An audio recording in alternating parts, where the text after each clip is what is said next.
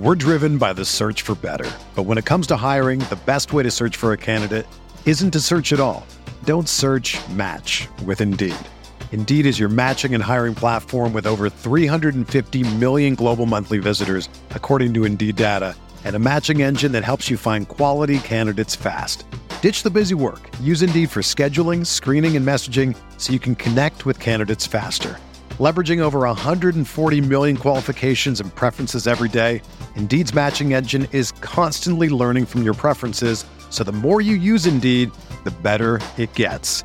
Join more than 3.5 million businesses worldwide that use Indeed to hire great talent fast. And listeners of this show will get a $75 sponsored job credit to get your jobs more visibility at Indeed.com/Blue Wire.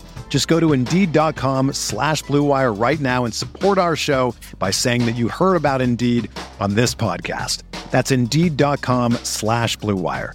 Terms and conditions apply. Need to hire? You need Indeed. This podcast episode is brought to you by Coors Light. These days, everything is go, go, go. It's nonstop hustle all the time. Work, friends, family, expect you to be on 24/7. Well, sometimes you just need to reach for a Coors Light because it's made to chill. Coors Light is cold lagered, cold filtered, and cold packaged. It's as crisp and refreshing as the Colorado Rockies. It is literally made to chill. Coors Light is the one I choose when I need to unwind. So when you want to hit reset, reach for the beer that's made to chill. Get Coors Light in the new look delivered straight to your door with Drizzly or Instacart. Celebrate responsibly. Coors Brewing Company, Golden, Colorado. Welcome to the Arsenal Vision post-match podcast. Well, Perez has got the better of it, and he looks to get the better of Schmeichel, and he's done it. Wilshere's going to fall here for Alexis Henry,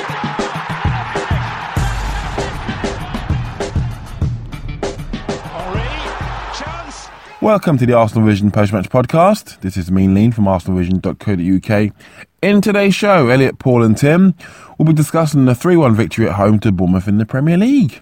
It was a very enjoyable game of football, firstly. Both teams came to play, and credit goes to Bournemouth for that. A lot of teams these days come to the Emirates, try and get a point, stifle, and all that fun stuff, or not so fun, but they actually came and attacked us, and on another day, they could have got something from the game. Not just saying that because they lost and we won, but I thought they played really well. And they're quite enjoyable to watch. So, good luck to them going forward, apart from when we play them away. It was good to make a lot of changes and get a positive result, because that's going to be important. Good to get back to winning ways again after 3 draws in a row, so that's good. So long may winning continue, because winning's good. Enjoyed the podcast. Back after the EFL Cup game against Southampton in midweek, and see you then.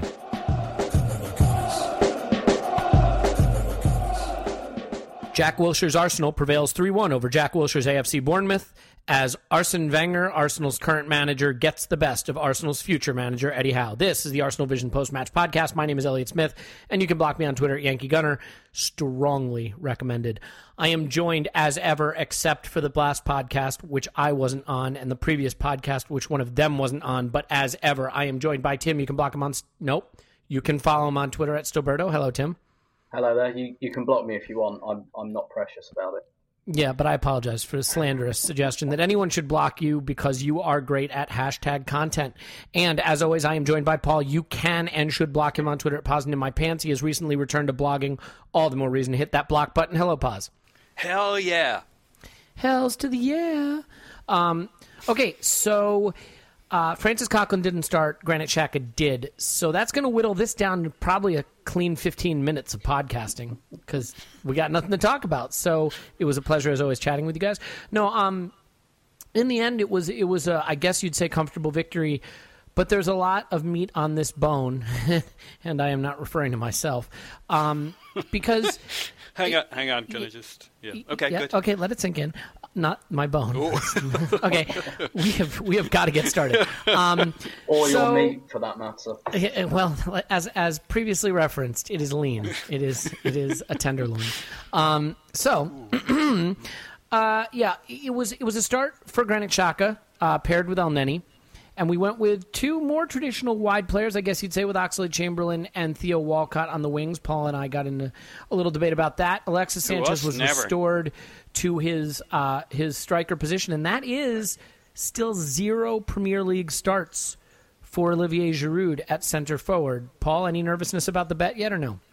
Not really, but he is digging a massive hole from a Plan B standpoint. Well, I imagine he's able to dig a massive hole, if you know what I mean. Okay, so Tim, let's start with you. I think, despite the fact that we got the first goal, I felt that we struggled to come to grips with the game in terms of really imposing our will in midfield and in possession. Did you see it that way? And if so, what do you attribute that to? A little bit. I think it was a number of things. First of all, we made 7 changes from Wednesday night, that's a substantial amount of changes for, Well, Arsene is known for his rotation, right? I mean, that's if he's known for anything, it's his heavy rotation. Well, yeah, quite. Kidding. And I think there was a lot of that in it, that it took them a little while perhaps to get going, and I actually thought around about 6 or 7 changes was about right, because I thought the team selection was completely wrong for Paris Saint-Germain. If I had been on the podcast, you would have heard me agree with you vociferously. Yeah. So I think there was a little bit of that. Perhaps from a few of them, because there were 7 changes, so not many of them actually played on Wednesday night, but maybe a bit of legginess. But I think actually I've kind of observed this with Arsenal before, that actually switching around the centre forward is, you know how Arsenal never ever rotates the centre halves, which I think is right.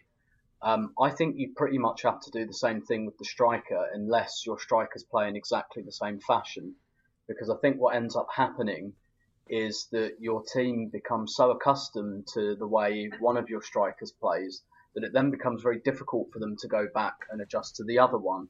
And I think we saw this a few times when Welbeck was coming into the team or Walcott was playing up front, and we were still pumping long balls because, the team's kind of muscle reflexes to look for Giroud in that way. And I think against PSG, we saw that the team have become accustomed to the way that Alexis plays up front and the fact that he drops back into midfield, which I think is very useful for us, actually, when we've got a player like Mesut Ozil who, to all intents and purposes, kind of plays in midfield, but really spends very little of his time there. And so actually I think it's quite helpful to have someone like Alexis coming back and perhaps doing some of that work that Ozil doesn't do. So I think we saw a little bit of the team coming back to grips with what it was. We changed the midfield too.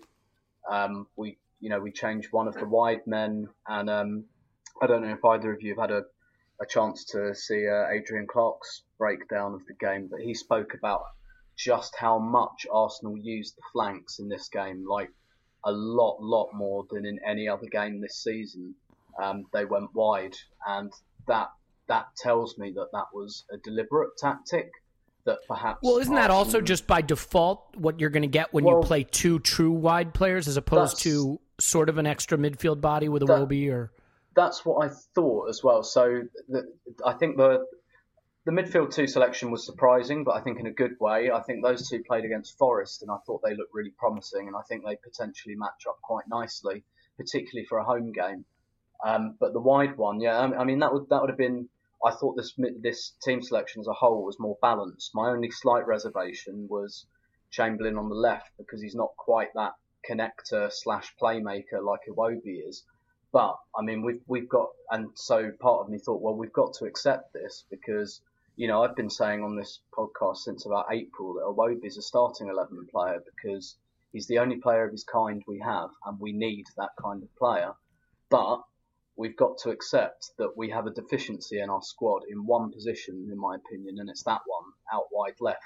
And Iwobi is not ready nor physically capable of playing every game. So we're going to have to play Chamberlain, who is probably the second in line there, unless Lucas Perez, gets a few games there.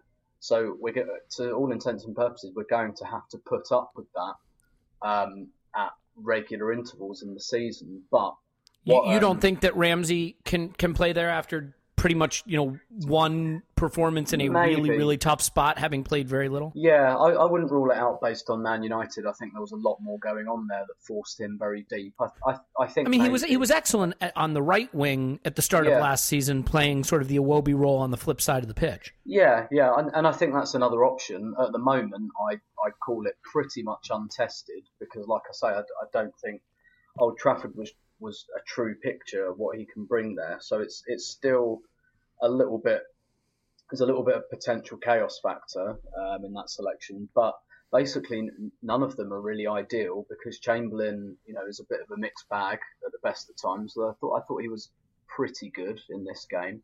There were still a few lapses in concentration that concerned me, but generally pretty good. But the fact that we were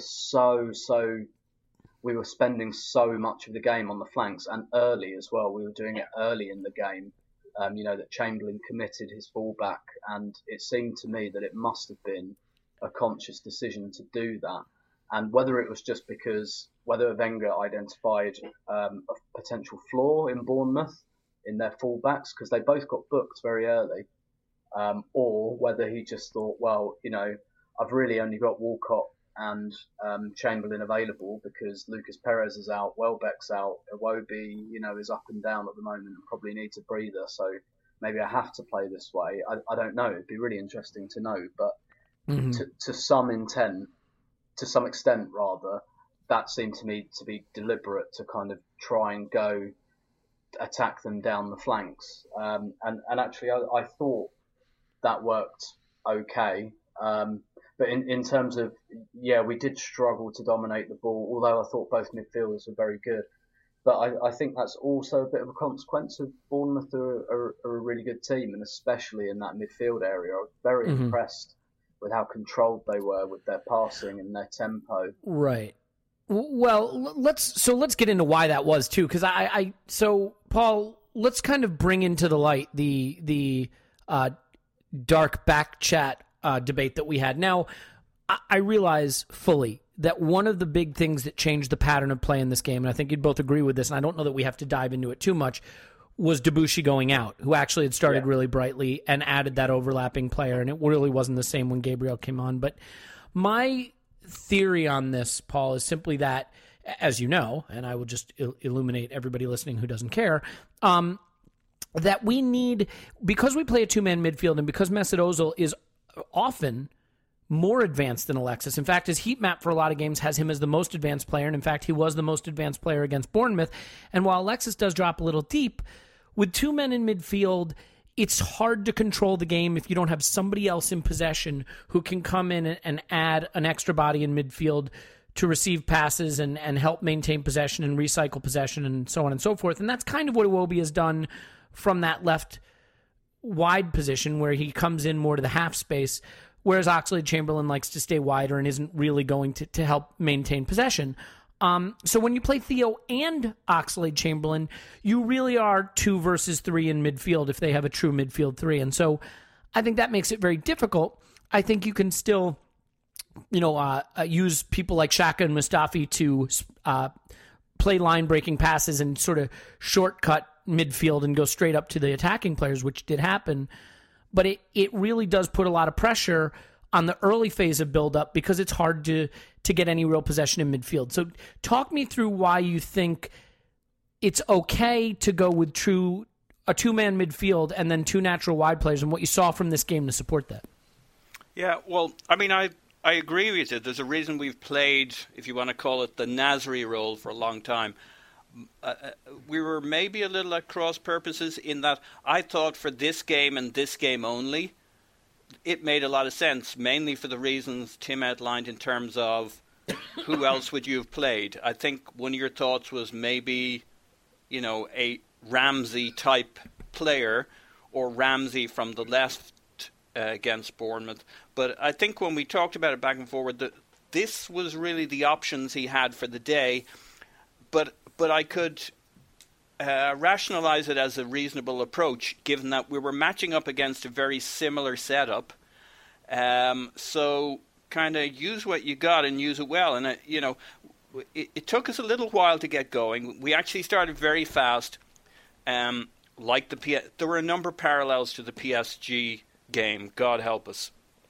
And I don't, maybe you guys can help me work out if there's a reason there were these parallels. But we used the strengths we had. We attacked down the left early with the Ox. If you remember Ozil's shot on goal, that happened in like the second minute or something. Then it got a little messy. Then we found our rhythm, as I think you guys were both saying. And we got our goal, and that lasted for the best part of 10 minutes. Kind of like the PSG game. We had a pretty good run until, unfortunately, they scored. But or the couple minutes leading into their goal early on in the game. We had a pretty good run in this game till we scored, and immediately, I think we may have all caught this, but I think a lot of people missed this in terms of discussing why we lost momentum after the goal. I mean, it was immediate. Debuchy was down, Gabriel came in, lost possession a couple of times, was finding his feet, took a poor throw in, put it out for a corner. You know, that was a momentum killer. Not knocking the guy, because I think he actually did very well over the game. But it killed our right side, just as Jenkinson not playing the ball forward against PSG killed our right side. Guess what our highest passing combination in both games was, position to position? Well, it was left back to left wing. Left wing, yeah. Monreal played a ton of passes to Oxlade-Chamberlain. I think it was like 14 or 16, something like that. Yeah. And in the PSG game, same deal. It was Gibbs to Iwobi was our highest passing combination. The other interesting factor when you talk about connecting to Ozil from lower midfield, which, you know, is very much to your point rather than against it. In both games, the player we hit most often was Alexis, by a long way.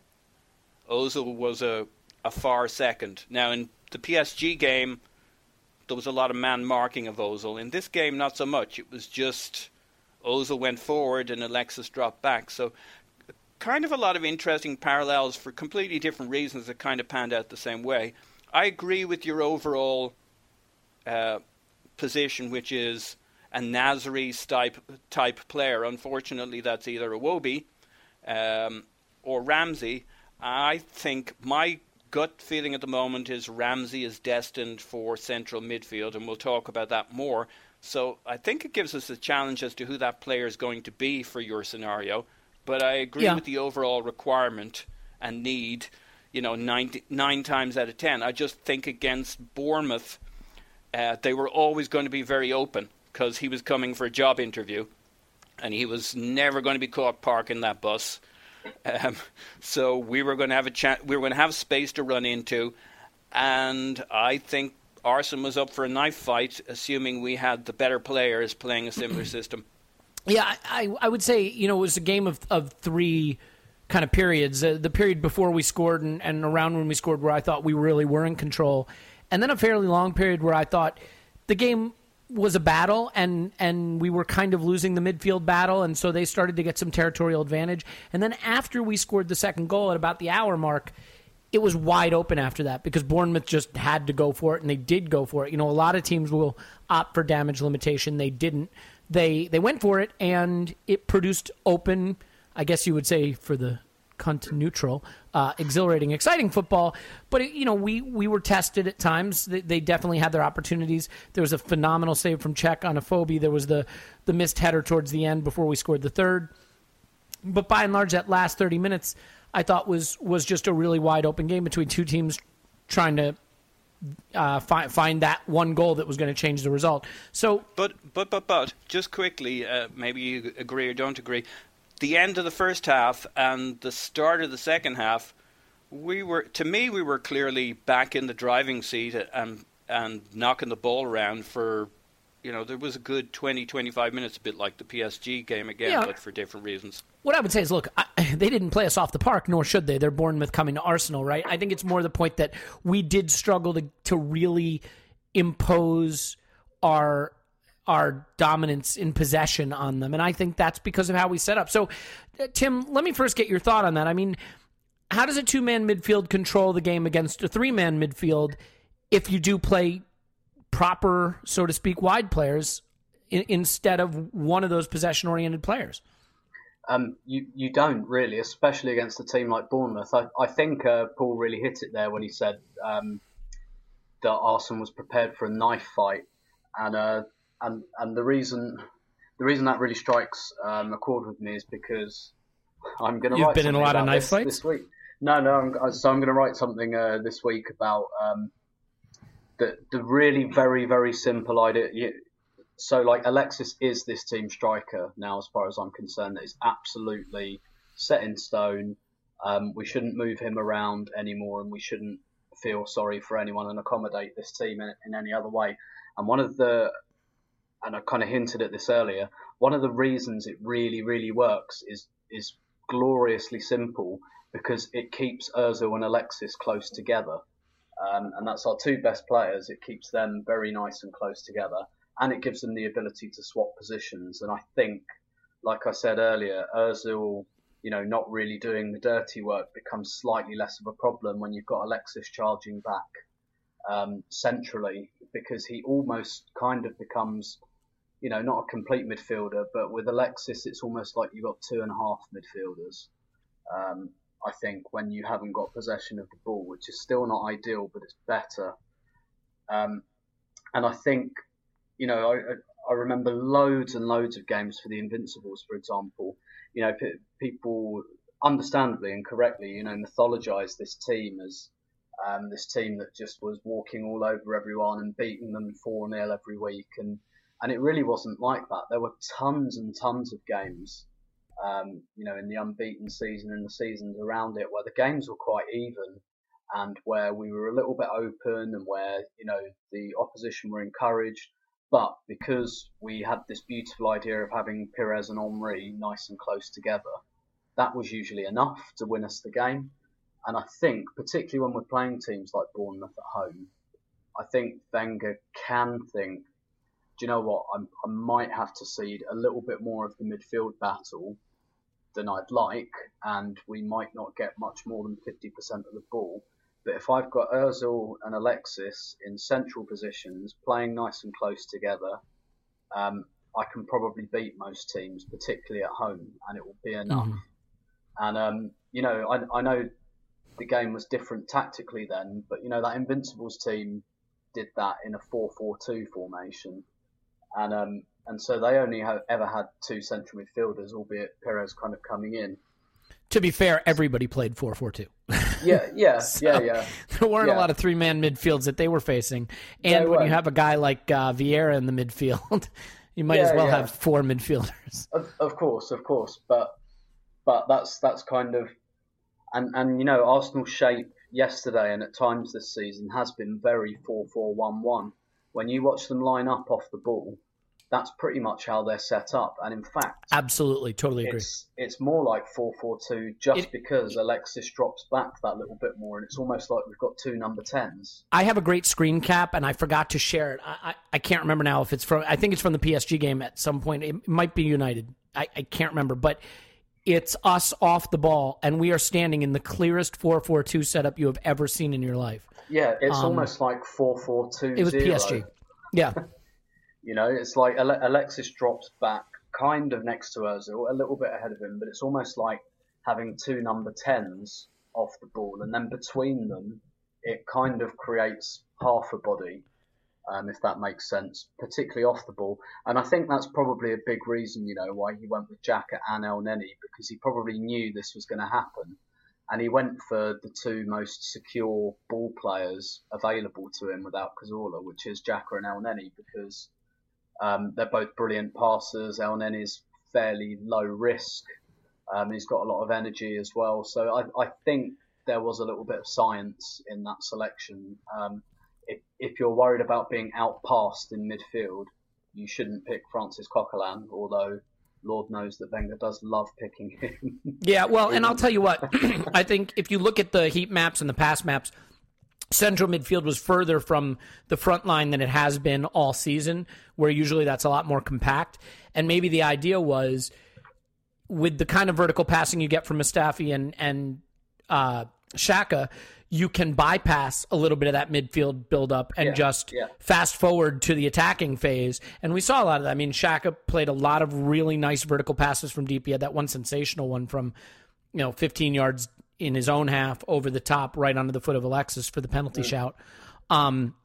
He played a number of nice little slip-through entry passes. But I think, one of the reasons I think Xhaka is kind of the Arteta of this team in terms of dividing opinion already is because he's not there to score goals and create assists. He's there to be able to maintain possession, to be available for his teammates, and then create vertical passes that advance the possession into attack. And what was Arsenal's phrase? Something like medium value passes or something like that. Yeah, the moderate value pass. Yeah. Moderate value, and he was talking about from lower to upper midfield, basically connecting, the lower midfield to the attack.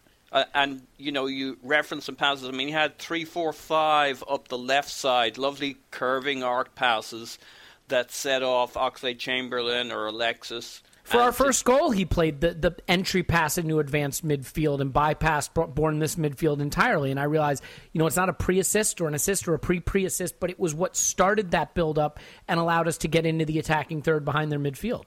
Yeah. Well, Paul, let's do this. Let's finish off the segment on Xhaka just by getting your feelings on this performance and whether maybe the worm has turned for Arsene with this player. I think it was a great performance. It's interesting that everybody saw this game differently. You and I came out of this game feeling about it very differently. I think we kind of met in the middle, though, still on our respective sides. Martin Keown thought our midfield was poor, didn't think that much of Xhaka and what's-his-face, El Neni. What's-his-face was terrible in that game. Yeah, he was. I hate Mohammed What's-his-face. And then, Michael Cox, I read his thing, I think it was on ESPN. He thought we played very flat for this game. I'm like, you could say a lot of things about this game. Flat wasn't. Yeah, that doesn't seem to make sense. It was a very effervescent performance on both sides. Yeah. Adrian Clark's breakdown was entitled, Why Did Xhaka and El Neni work so well together? So this of all games, especially, a game we just about scraped a win on it in some ways and yet ended up winning 3-1 and it felt fairly resounding in the last few minutes. It was a weird game. I thought Xhaka did great. I mean, his stats are off the charts. He had 14 ball recoveries. He was 90% passing. He played 65 or 70% of his passes forward. I mean, what more do you want from one of your two in midfield? So shove that up your arse, Francis Coquelin lovers. Yeah, that guy's a dick. And by the way, he covered both halves of it. His passing forward was clearly excellent. His Coquelin-esque defensive work was clearly excellent. He was front-footed. He was intercepting. He was doing all those things you're looking for. He found a nice balance with El Neni.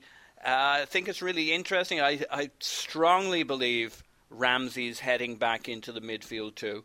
All right, let's just get to it. Why? Why do you believe that? And presumably with Xhaka? I would guess it's with Xhaka. Now the only question is where the manager.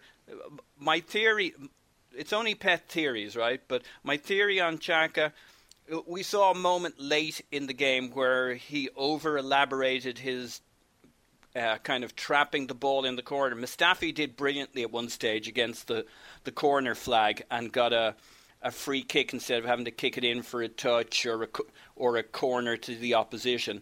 Xhaka kind of tried to do something on the far touch line and got done, and whoever it was shoving him, Wilson or whoever, shoved him off the ball and put the ball in for an attack. I just wonder, at the age of 23, if he doesn't regularly in training, and in terms of how Arsene's talked about wanting him to play the Arsenal way, I just reckon he's taken some time and he's young, and there's a bit of decision-making to be done, but the raw material is really, really good. So are we at that point yet?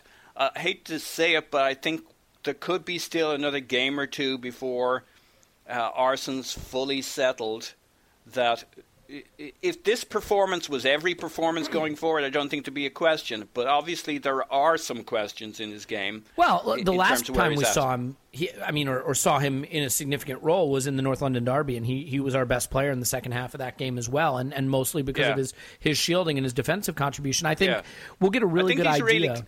I think he's really close. Unfortunately, that's not what you want to hear. And I think Ramsey looks the part at the moment in his cameos and his you weren't maybe too fussed on his PSG game. I thought he was bloody good. And he looks like he's chomping at the bit, and he's wearing his... He made a big difference when he came on in this game, I thought. Now, granted, he came in a period where Bournemouth were really having to attack, but I thought he added a lot. I think we'll get a pretty clear picture of what the manager's thinking in terms of Xhaka, based on whether Coquelin starts in the EFL Cup midweek. I think there's a chance that he will, and I think that tells us, he's probably now behind Xhaka for the league games, but we'll see. Tim, any final thoughts on Xhaka and the future of our midfield? I thought it was excellent. Again, I thought it was exactly the right response. It would have been very, very easy for him to start to get frustrated, particularly after that Spurs game where he was so controlled, and he played so well, and he must have thought, why am I out of the team again? But it doesn't seem to have fazed him, and he's just come up. And Wenger always uses that phrase: the best place to respond is the pitch, and I think he's done that really emphatically. And I just don't see how you can leave him out at the moment. I think it would only be a question if Cazorla was fit, but he's not. So I just think in every circumstance, at every type of game, it should be Xhaka plus one other. I kind of agree with Paul. I'm not sure this is the end of it, and he's definitely in. And I think you're right. I think what happens on Wednesday, whoever he plays between Xhaka and Coquelin will tell you a lot about how he sees it. But I thought Spurs was the absolute perfect breakout performance, and Arsenal obviously didn't agree. So we can only really guess what's been going on there. But we should remember it was just was it a couple of games before that he had a performance where, you guys in particular, and I didn't really disagree with it, thought he was a bit shocking defensively. So there might be some variance, and we're not, there's all of that time they spend in training. It's the only thing I can come up with, because I agree with you guys. If you base it on his last two outings, from what we've seen, it's hard to see why he wouldn't be the first one on the sheet. Yeah, and he's really, really improved in some aspects that were really frustrating me. I was saying earlier in the season, keeps just chopping people down instead of using his body or shepherding them. He's doing that perfectly now. He had one of his ball recoveries yesterday. It was right down below me. It was absolutely brilliant. He just stepped in between the player and the ball, kind of backed in, but enough so that it definitely wasn't a foul. Just got himself in, and then not only did he get possession of the ball, he then turned himself out, and so the ball was on his left foot, so he could pass it straight back across the midfield, and that was exactly what I wanted to see. And I said a few games ago, I've got a friend who's also a Mönchengladbach fan, and he said to me, Xhaka can defend, he can do that stuff, he just hasn't done it yet, and I'm pretty convinced now. Yeah, it's definitely. I think there's clearly something that's been going on there in terms of the player the manager thought he was getting and the player he actually got. We've seen even the manager's statements on him evolve, because in the early part of the season he called him a box-to-box midfielder, and now he's saying he's not a box-to-box midfielder. And before that, there were definitely comments in which he did talk about him being more of a, who do you compare him to? What's it? Petit, yeah. Yeah. So to your point, he's gone back and forward and now back again. He's been in this position a few times. So I agree with you. Well, so I think we all agree that there's still some mystery to our midfield, but the biggest mystery now is what the hell we do with right back. And Tim, it seems that every year we pick a position and then we let all our injuries hit that position. It's right back this season, and Hector Bellerin was a massive loss, but your favorite player and mine and everybody's favorite player, Mathieu Debuchy, was having a great start to the game. And it made me think, you know what, this is a quality player, a player who is a French international, and maybe the hunger is back and he's ready to battle for this position, and he's off to a good start this game. This is good. This is encouraging. And then his hamstring tore itself off his bone and ran out of the stadium. So we did bring on Gabriel, which I think tells you a little bit of what the manager thinks about Carl Jenkinson. And no matter how much we like Carl Jenkinson because he is an Arsenal fan and it's a cute, fun story, I think we can probably say he's not Arsenal quality, and the manager may agree with that. So, Tim, what do we do about right back? It's an interesting one, isn't it? Because originally I was just in favour of keeping Jenkinson in just because it's, in terms like of quality. For like? Yeah, exactly. In terms of quality, it's obviously a big drop-off, but he does the same kind of thing, and therefore it's probably the most stable choice to make. However, now... That's kind of like saying when I'm running, I'm doing the same thing that Usain Bolt is doing. It's not the same thing, is it? But it's kind of, it doesn't upset, it upsets the quality, but not the balance of the team. And basically all of the options we have, except for Debussy, who you'll recall a couple of podcasts ago I was saying shouldn't be, dispensed with willy-nilly because he's actually a good right back and a good backup option. And can I just add, Tim, the period when Theo played best yesterday was when Debussy was on. He had a really good start, and then can't put it all on the right back, but losing a good right back to play against, I think, impacts our right now in the last two games. Yeah, it does, and it kind of shows you the problem of shifting someone out of position to play there. It does kind of upset the balance of your team, so... Really, and it also kills, sorry to keep doing this, but it also kills Mustafi's distribution in both games, not having anybody to link up with.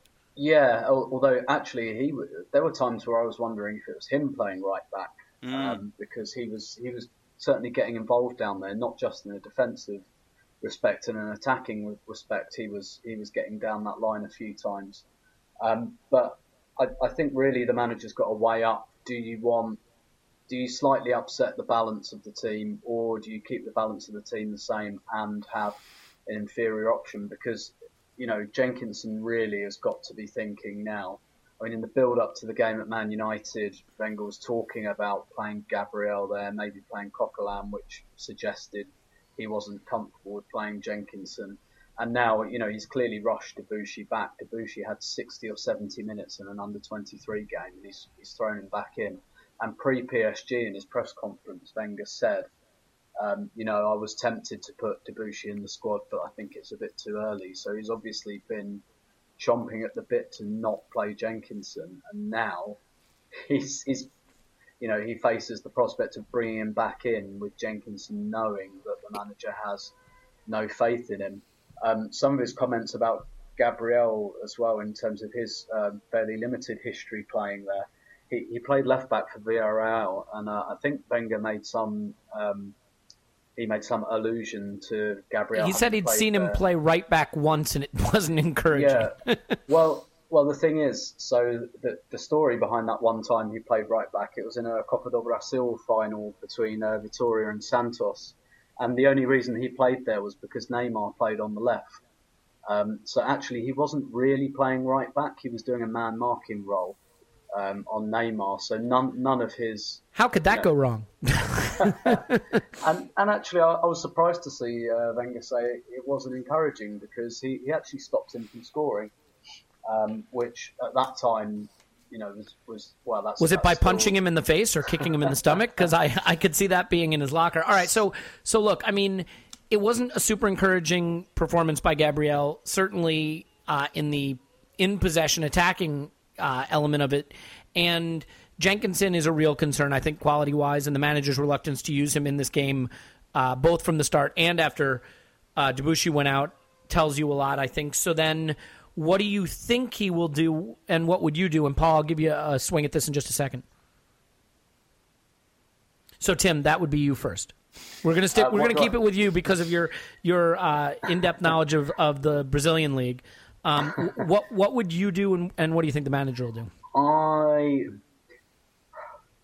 If he can get Gabriel some training at right back, if he can work with it on the training ground and bring Gabriel up to an acceptable level, because you've also got to consider Gabriel. This was cold for Gabriel, so he hasn't played there for some years, and when he did, it wasn't really as a right back; it was as a man marker.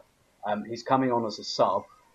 It's probably not been worked on in training because Jenkinson and Debussy have been there, and Gabriel hasn't played since the last round of the League Cup. And before that, he's only played twice this season in both the League Cup games. So I think you've got to take some of that into account. So if he can do something on the training ground in the next, because I think we can assume that Jenkinson will start on Wednesday, and that Gabriel will go back to centre back. But if he can do something with Gabriel in the meantime, and then he'll just have to make an informed decision based on that, based on, do I upset the balance but bring down some of the quality?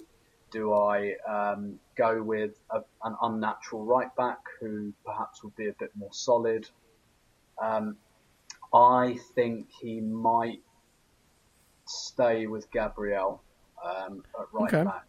I'm trying to think who West Ham play on the left wing, because that will have to come into his thinking as well. I mean, who do West Ham have down the left? And they have Cresswell, don't they, as a left back, who's generally pretty good at getting crosses in, and Payet sometimes pops up on the left side too.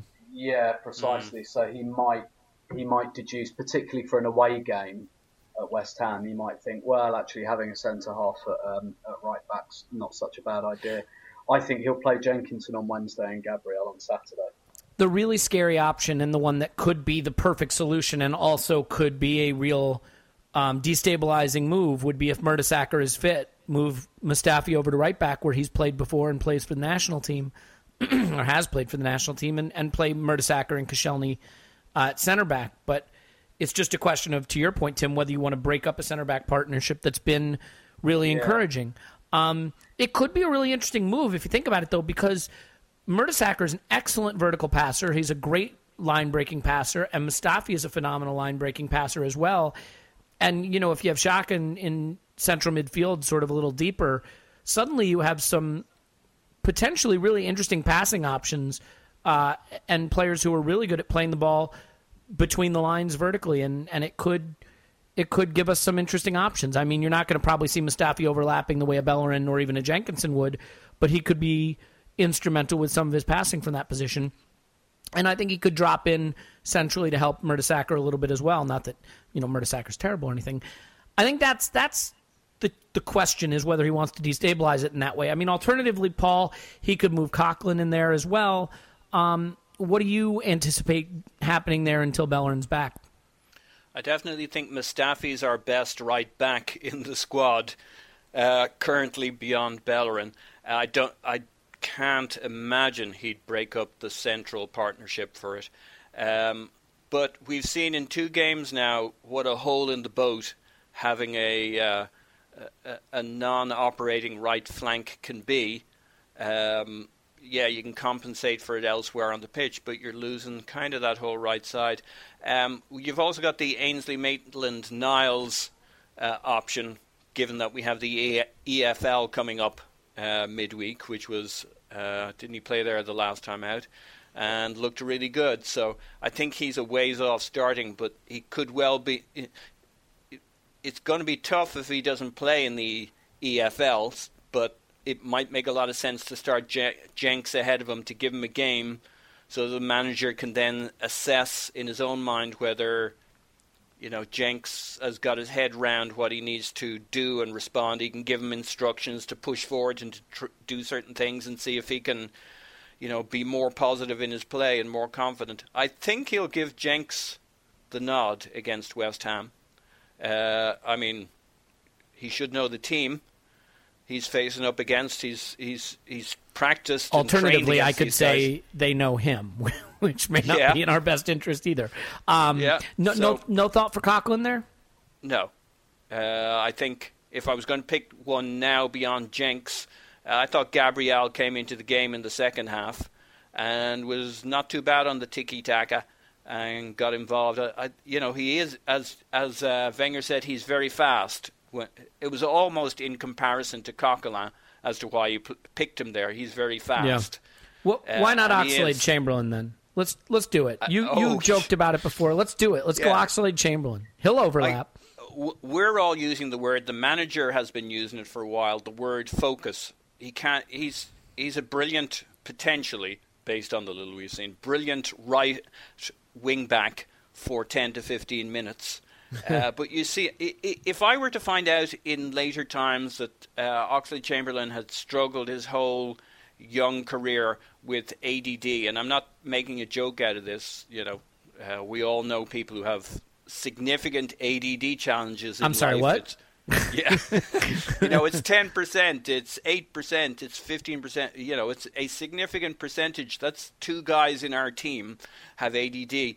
If you were to tell me in later life that he suffered significant ADD issues, I believe it. I think he's got a focus issue. The manager uses the word all the time. We see that lapse. He'll do something, his head goes down. Instead of responding immediately to it, sometimes he remembers, sometimes he doesn't. I don't think you can risk that. Yeah, I don't fully mean we should do it. Although, look, Emmanuel Aboué was a right winger who became a right back, and whatever you think of Emmanuel Aboué, he was part of a back four that took us to a Champions League final. Okay, so, I think we're not going to be able to guess what the manager's going to do at right back. I think that will remain a mystery. And as far as the central midfield, I think we're still going to see some juggling going on there. But one thing that I really do believe is that Alexis, as Tim, you alluded to, is our center forward. I thought he was tremendous again at the weekend. His relationship with Mesut Ozil and that partnership they're developing is spectacular. I know that we go on and on about Alexis, on this podcast. It feels like every week now, but he is really extraordinary to watch. Would you say that he is moving into that position now? We've cried out for, we had Ian Wright and Dennis Bergkamp and Thierry Henry and, Robin Van Persie. No one really wants to talk about it. And then is Alexis starting to ascend for you into that level where he's, every time you turn up for a match, he's the guy you want to watch? Yeah, I think so. And I think the time for me that showed more than any other time, including, both his goals, was when, Bournemouth were on top. Just after they equalised, we were a bit rocked by it, I think, largely out of a feeling of injustice. And Bournemouth were really starting to get to grips with the game. But then it turned back again when Alexis smashed that shot against the crossbar. Yeah. It was an incredible shot from when there was nothing else on. You can see him his brain kind of ticking over as he's standing over the ball and he's looking in the middle and there's nobody there and there's nobody moving and everybody looks the body language is a bit, and then all of a sudden he rockets this shot off the crossbar and that immediately lifts everybody. And it would have been such an incredible goal as well. You just don't often see players score from that kind of angle and that kind of situation, because you look around, you do a freeze frame just before he shoots. Every Bournemouth player is where they should be. They're all exactly where they should be, doing exactly what they should be doing, but that's still not quite enough.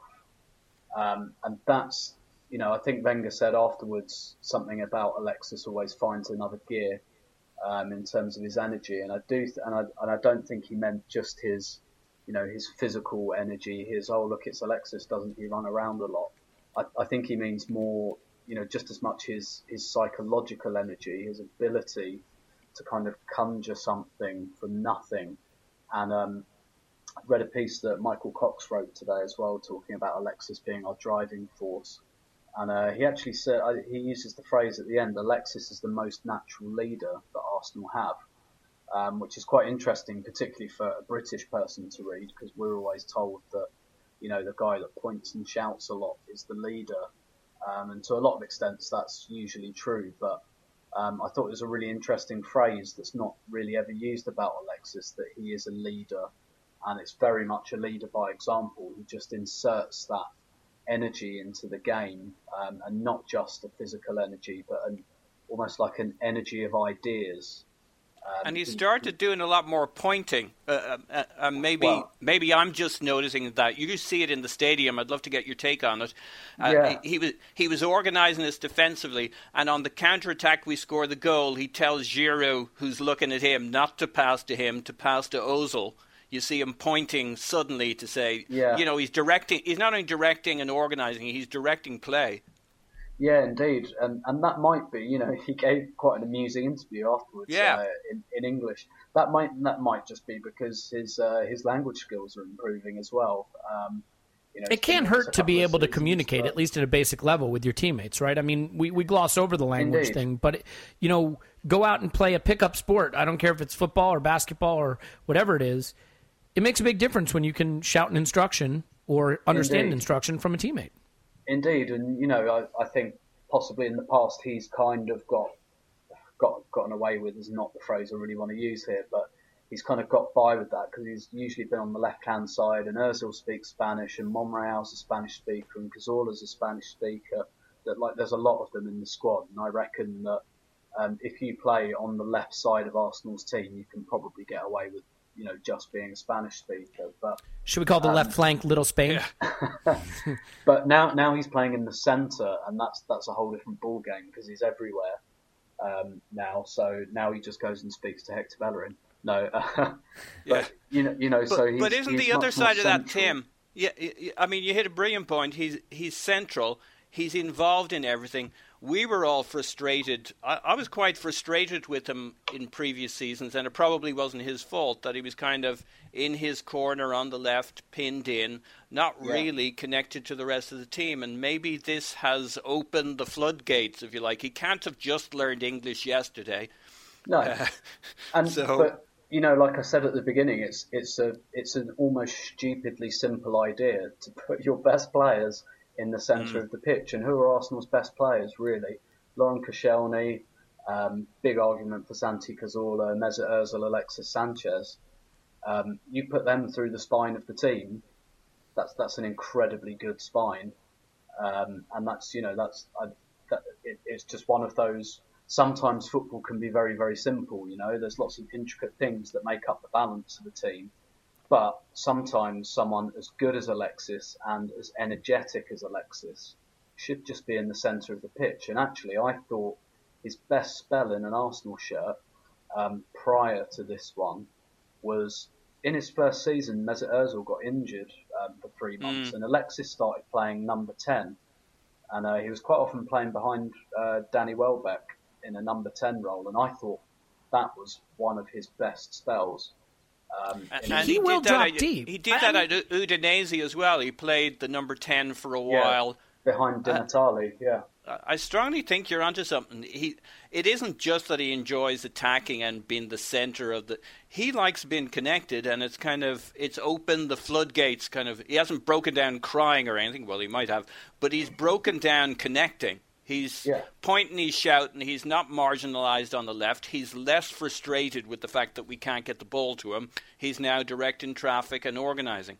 Well, and so much of football is about where the space is on the pitch. And the fact is, whatever you want to say about Mesut Ozil, he doesn't drop deep. He doesn't. He doesn't want to come link the play, per se, in midfield. He wants to stay in the attacking third and find a pocket of space in the right channel or a pocket of space in the left half space, or he'll even drift out to the wing. But he stays more advanced. And if you have Giroud in the center, standing at the edge of the box or even dropping deeper, that dynamic isn't as effective. But because Alexis is so willing to cover so much ground and drop deeper and carry the ball forward and make those runs all game long, it lets Mesut be so much more effective with the space that he uses. And all of Ozil's touches yesterday were on the wings. There was practically nothing in the middle. Yeah, well, and not dropping deep. They're always advanced. Yep. I mean, he stays in the attacking third, and so I think it makes a big difference having Alexis in the center of the pitch willing to drop deep, and it creates a huge amount of space in the center of the pitch that is available for players to run into and move into, which may ultimately be where Ramsey thrives if he partners with Xhaka. We'll find out. Let's kind of start to wrap this up and tie it together just a little bit. I think, you look at Alexis and he gets 2 goals, and they're 2 goals that really are unique to the kind of player he is, because the first one's early in the game and he's front-footed when most players would be on their heels, and he nips in to take advantage of a mistake by the defender and finishes brilliantly. And then in the 90th minute, when, again, players could be on their heels waiting for the cross to come to where they are, he runs to the spot where he thinks the cross is going to go and beats the defender to that around point. The centre-back. Yes, he goes exactly. from being the wrong side to being in complete and utter control of the 6-yard box in the blink of an eye. Yep. Deceptive. And look, I mean, it may not have been a vintage performance in some ways, but I thought their penalty was really soft and really fortunate. I think Nacho Monreal, dudes. Yeah, I just don't see how that was a penalty. Yeah, but that's 2 50-50 penalties this time out, one the last time. Yeah. I'm trying to up my cred in terms of somebody willing to criticize an Arsenal player. No, if you want to put the boot into Nacho Monreal, that's fine, Paul. You kick our players. Assist. I'm here to support the team. Lovely but, player. You do you. You know how it is. Anyway, Look, we've got EFL Cup coming up, and it gives us a chance to rest and rotate, which means Alexis will probably play 90 plus the 2 extra time periods.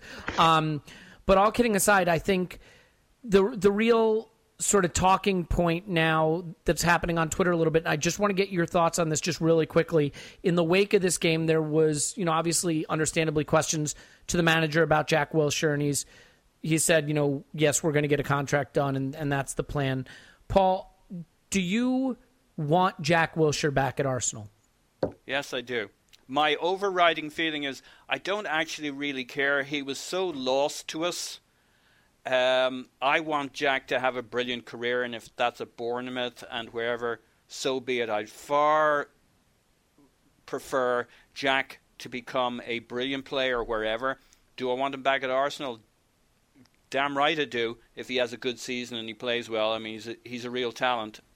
Yeah, but, I mean, the question then becomes: we know Jack isn't someone who, from a ego and mentality standpoint, wants to sit the bench and be a squad player, and certainly not at the age he's moving into now. And he values his role in the England team. Are you willing to bring Jack back to Arsenal if it means we have to find room for him on a regular basis, much in the way we're sort of feeling pressure to find room for Aaron Ramsey? Well, I mean, that's what a top-level manager has to manage. Do I want him back? Yes. Does it guarantee him anything? No, he'll have to compete. But he wants to play for any big team, and if he has a big season at Bournemouth and then maybe one more good season, say, at Bournemouth, and wants to move on to City or Chelsea or United, he's going to have the same problem there too. So from his side, that's what it's like at a big club. From our side, we got to be able to manage big players when we're in 3 or 4 competitions. We already have that problem. Bring it on. I think the other danger, too, is no matter what you think of him as a player, any scenario where Jack Wilshere is an integral part of how we're building the team always now, unfortunately, comes with the inherent risk of a guy who could miss an entire season. And I know that's unfair. He's stayed fit so far this season. He's got to prove it. He's going to have to do it all season before you can even start to entertain the idea that he's someone you could build around, regardless of what you think of him as a player, just in terms of his availability. The manager has dropped in the point about playing once a week instead of playing Saturdays and weekdays. I don't know what point he was making, but it might have been a slightly defensive why Jack is staying fit and why it's the right thing for him to be at Bournemouth, for those saying why isn't he at Arsenal. It's a fair question. Tim, your thoughts, do you want him back at Arsenal, and if so, what role do you see him having? I'd give it a couple of months before I really make my mind up on that. If he stays fit and his performances look like they've been building and gradually getting better, if that pattern holds, then yes. Is he the heir apparent to Santi Cazorla if he's someone who can be depended on to stay fit? Here's the other thing as well. Santi Cazorla's contract is up at the end of the season. Aaron Ramsey's is 18 months away, which from our point of view basically means it's up in the summer because we'd have to cash in, really. So if we lose those 2 players and Jack, we're suddenly looking quite light in the area of the squad we seem to have the most players in. So that we'll just clone Coquelin and play 2 of them. Yeah, Coquelin will still start ahead of Xhaka even in the summer. So then it becomes a question of numbers. And, I still think Jack made a bit of a mistake by going to Bournemouth, just because I think Arsenal's midfield is such a lump of squidgy clay at the moment, and potentially both of the midfield slots are up for grabs. if Cazorla's not, if Cazorla's got this Achilles problem, which apparently everyone at the club knew, that was a flight risk, which is why his contract hasn't been renewed to this point. So I think he made a mistake from that point, because I really think this is the time to stake your claim in the Arsenal midfield. However, but he's happy. And he. So I'm looking at from the point of view as an Arsenal fan. Is he going to come back here and be a success? Maybe that's not what he wants, and I'm not convinced it is. From a lot, and I'm not talking about that I want Bournemouth to win thing, because that's just absolutely means nothing, and it's silly that anyone got upset about that. But I think a lot of his comments have been quite non-committal about Arsenal. I think you're right. I think he is enjoying himself, and that's why I thought that this spell at Bournemouth would see him move away, and I think that might be his decision more than Arsenal's. I do think that he might think, this isn't too bad actually, playing for a team slightly lower down like Bournemouth, where we play once a week and I'm always guaranteed to play, but we play good football. This is all right. That will still get me in the England team, because England are shite. For a season or two kind of thing, yeah. Yeah, and you're right. Maybe after that he'll take a view. A bit like, do you remember when Lassana Diarra left us to go to Portsmouth? And it was very much, I'll stay here for a year because I want the next big move. And he got Real Madrid, so fair fucks to him. He pulled that off quite nicely. So Jack might be thinking the same thing, I think. I think that's the decision he's going to make. I think if at the end of the season Bournemouth still want him, that he'll think, yeah, this isn't bad, I quite like this. And then maybe next year or the year after, and particularly the premium for English players because of the squad rules, it does make it slightly easier for an English player to move to one of those bigger clubs. So from my point of view, it would depend on what happens in the next few months, and I accept things are looking quite positive for him at the moment, but as to what role he would play, it totally depends on what happens next. If in a couple of months Aaron Ramsey and Granit Xhaka have made a brilliant midfield combo, then for me he would either have to accept that perhaps wide playmaker role, which I really think he could have played this season, by the way. The Iwobi role, so to speak. Yeah, or he'll have to be kind of first reserve, as it were. Yeah, I mean, I'm going to give you the counterpoint to is maybe I'll just stay at Bournemouth because it's nice and fun here. Is $60,000 a week at Bournemouth and fun versus $100,000 a week at Arsenal and sitting the bench may still be the deciding factor. He was miserable. I don't know, man.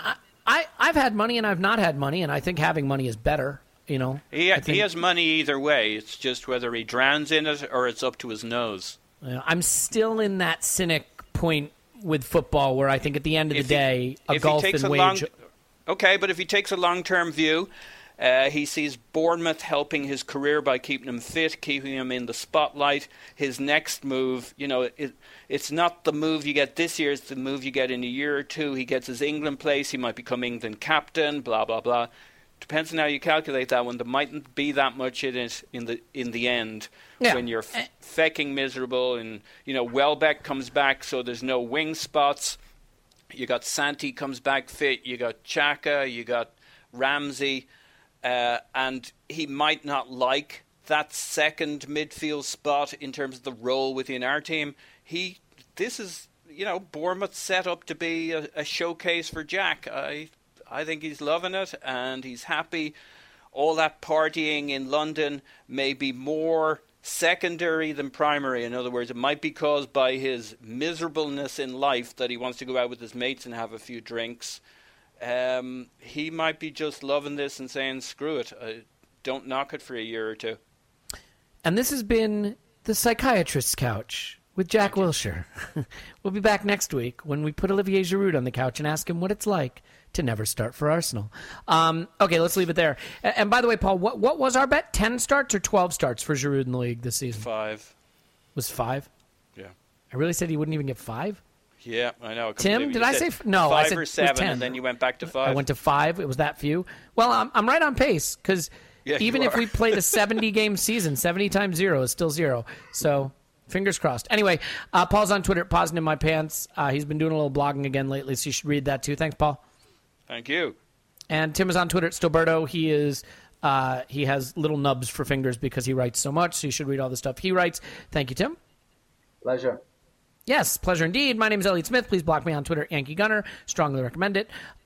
We will be back after the EFL Cup game to discuss Granit Xhaka's performance. I kid. And then it's West Ham away at the weekend.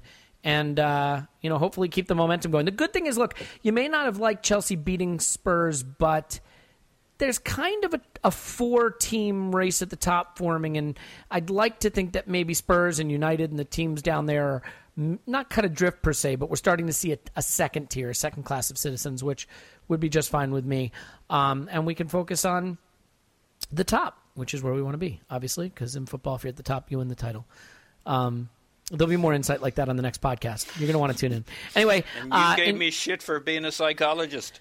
Look, man, I cut my finger open right before this podcast. I'm bleeding all over the microphone. There's a chance that my computer didn't record any of this. We'll see what happens. In any case, thanks for listening. Give us 5 stars and then write nasty stuff in the review section. We'll talk to you after the cup game.